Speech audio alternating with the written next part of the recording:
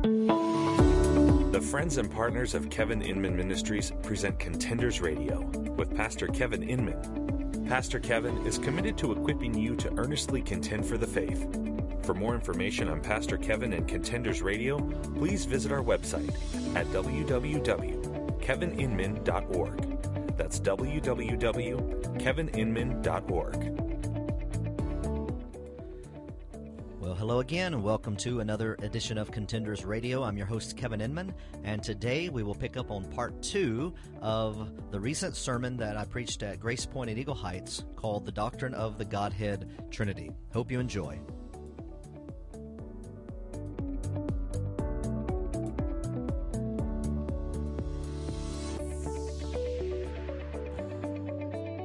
I want you to turn with me to John 14 again, if you're not still there.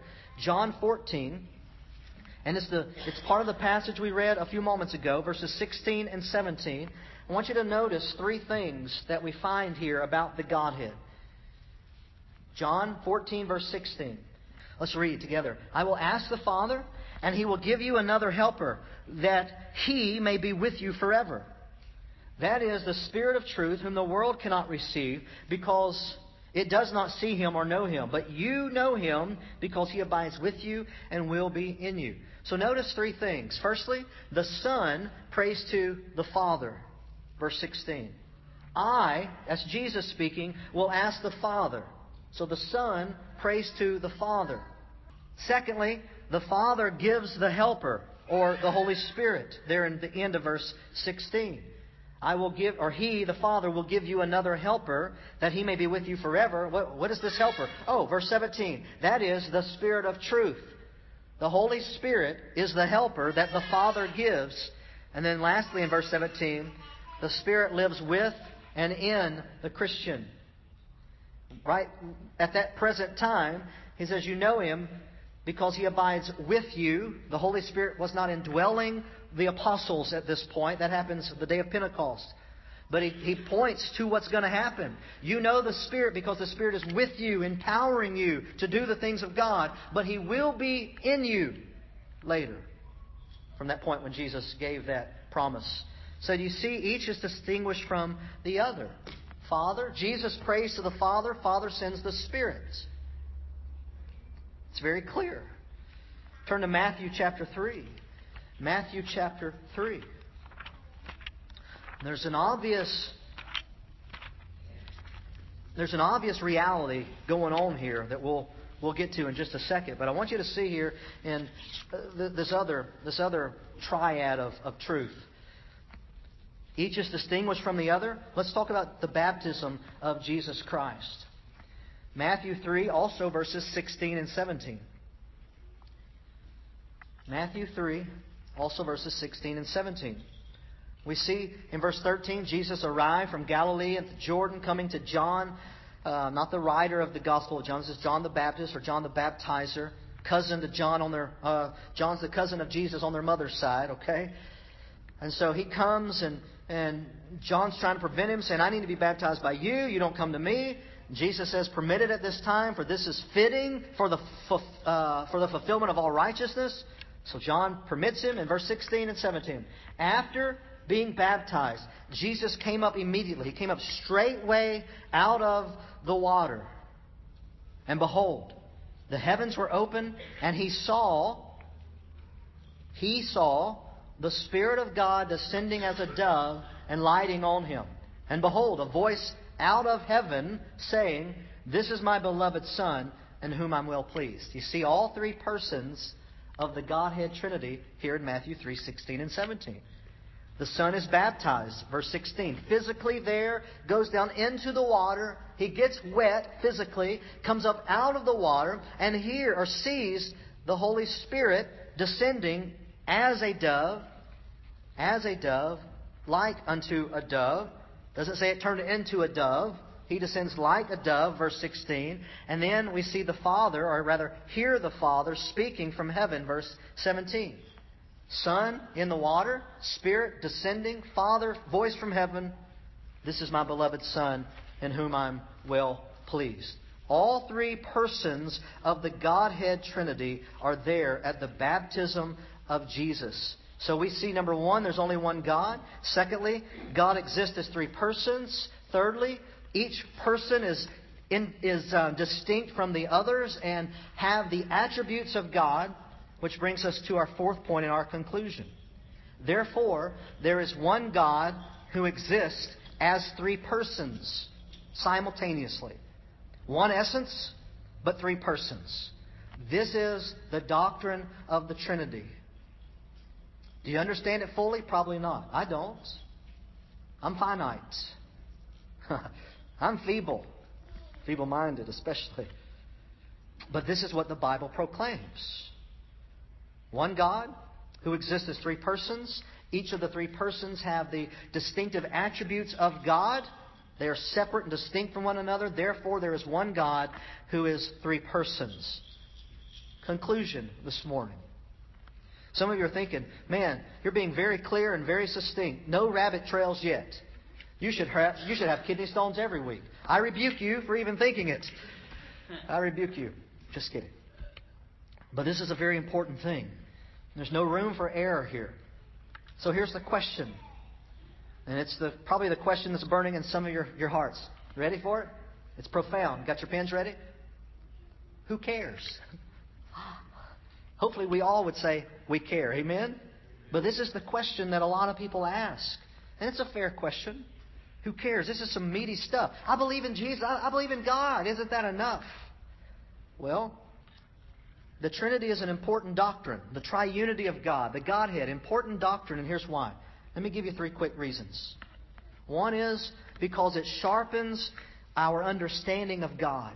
It's important to wrestle with this because in doing so, you will come to know God as He reveals Himself in the Bible. And folks, listen.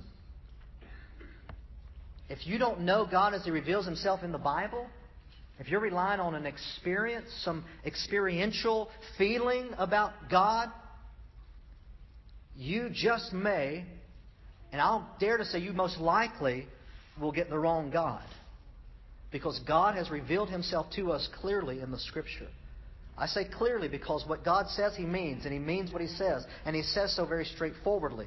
Doesn't mean we grasp every detail, but His Word is clear. The clarity of Scripture. We shouldn't have to wonder what something means. Especially a doctrine, a key doctrine such as this. But it sharpens our understanding of God. It reminds us, as I said when we started, of God's greatness. It also reminds us of our smallness. Folks, if we can define God perfectly and understand every nuance and every ounce of essence of who God is, then, folks, we've created a God of our own making and we've placed Him in a little box. This is my God. Be careful when you look in there. I don't want Him to get out. And folks, God is infinitely beyond us. God is way beyond our ability to relate to, and yet He condescends. He comes down to us. He takes on flesh. Praise God, amen? Praise God. Though we can know God because He reveals Himself to us, He is yet a mystery. He is a knowable mystery, as contradictory as that sounds. But folks, that's who God is. He is the knowable unknown. Secondly, the Trinity, the triunity, the Godhead. It gives us a standard by which we can separate true doctrine from false teaching. And some of you may think this isn't a big deal or it's just my job, but you're wrong. Contending for the faith is the work of every believer. Jude chapter 1, verse 3. Jude is writing to believers, commending them that they earnestly contend for the faith. Contend is a boxing or a wrestling term. You get into the ring with falsehoods and you fight. So this is the standard. We study the triunity of God because it helps us separate truth from lies. Now, let me give you 3 examples here. And this isn't said to be unloving or mean. I say this because it's true, but also because it's very loving. Folks, if we allow lost people, if we allow those who've been deceived by cults to continue on in their... I'm not angry. This is not a face of anger. I'm not angry. Oh, if we allow people who are caught up in cults to continue on in the lies and the deception, we are allowing them to go to hell without a who cares. And that shouldn't be true of us. So the Mormon church, quote-unquote church, they've removed the name Mormon recently. They're only to be known from henceforward, according to them, as the Church of Jesus Christ of Latter-day Saints. They don't want to be called Mormons because we have their number. Mormonism is a cult. It's a theological cult, and here's why. Mormonism rejects the idea that Jesus was the eternal God, that He always existed. They call Him a Son of God, but in the same way that you and I might be called a Son of God. They would not say that Jesus was the eternal God. They proclaim that Jesus was created before the world and was created and holds a special place, but He is not God. They use the same words that the Bible uses now to try to define and deceive Christians, but they are the ones deceived. You can't redefine what God has clearly stated. And Mormonism, despite their great theatrics and gymnastic maneuvering and redefining, their definitions are wrong. Jesus is not God to them. Therefore, they are a theological cult. The Trinity is the answer. The Trinity is the answer. Our three premises and the result that there is one God who, in essence, who is existing eternally as three persons. Mormons need to know that when they come to our doors. Do they come to your door? When they come to your door, tell them about the Lord God. They don't come to my door anymore. I think I'm on a naughty list. But I wish they would. They need to know the truth. I can remember a few years ago we moved and saw them going house to house. And we were in Bridge City at the time. They looked at a piece of paper, pointed like this, and then kept walking past our house. I ran out of the garage. Remember that? Into the driveway. Like, I want to talk to you. I want to talk to you. Just kept walking. Kept walking. I think we got on a naughty list because we helped a young girl in Mont Belvieu almost leave Mormonism. And I say almost because she got drugged back in. But second reason for us to understand this doctrine is this. It gives us this. We're on this. It helps us separate the truth from the lie. Here's the second example under that: the Jehovah's Witnesses. The Jehovah's Witnesses ridicule the ideal of the Trinity, and they will often say, 1 plus 1 plus 1 does not equal God, and they're right. 1 plus 1 plus 1 equals 3. But Christianity does not teach that 1 plus 1 plus 1 equals 3, or equals 1, rather. We teach that 1 times 1 times 1 equals 1. That's different. That's what we teach. They would say that Jesus was they would not say, rather, that Jesus was the eternal God. They would proclaim that Jesus was created, they would not say He's the eternal God. They wouldn't do that. They wouldn't do that. I'm about to confuse them with Mormonism. My apologies. Here's a third example. And this one may hit a little closer to home for many of us. The apostolic/oneness Pentecostal religion. They also deny the Trinity. Now, this is the core doctrines. I'm not saying every Pentecostal denies this. I'm not saying that. But their doctrine does. They deny the Trinity. They hold to that form of modalism we talked about earlier, which teaches that God operated in different forms or different modes at different times. Sometimes He was the Father, at other times He was the Son, and then other times He was the Holy Spirit. That's what the Apostolic Church teaches. That's what United Pentecostalism teaches. And then there are other sects that come off of both of those branches. But that is the official teaching of those churches. I'm not saying that to be ugly. But folks, if you miss who God is, you've missed Christianity. There is no salvation from a false Jesus, the Jesus of our making in our boxes. We just looked at two very good answers to the problems of modalism, to the problems of the apostolic faith and the Pentecostal faith. Matthew 3, verses 16 and 17. If Jesus was being baptized, what came out of heaven and who spoke from heaven? No Pentecostal has ever been able to answer that. You know why? They're incapable of answering that with their doctrine. That's not pride. That's not pride at all. Folks, I've labored with some of those folks. I have friends and family in those sects of Christendom. I do. And it's not to be ugly. It's to be truthful and right about God's Word. The right dividing of God's Word. Not for me to be right. That's not the point. That's not the point at all. But also, in John 14, verses 16 and 17, the same thing. Jesus says, I will pray to the Father. Is he being deceptive of us? Is he just going to pray to himself and try to deceive his audience? How horrible a God would be to do that. Amen? He's not just teaching us how to do that by lying and deceiving. Folks, that is ludicrous. It is painfully deceptive and wrong. Wrong. Modalism also, as a heresy, is not new. It didn't start with the Azusa Street revival back in the turn of the century, 1898 or so, 1901, 1902.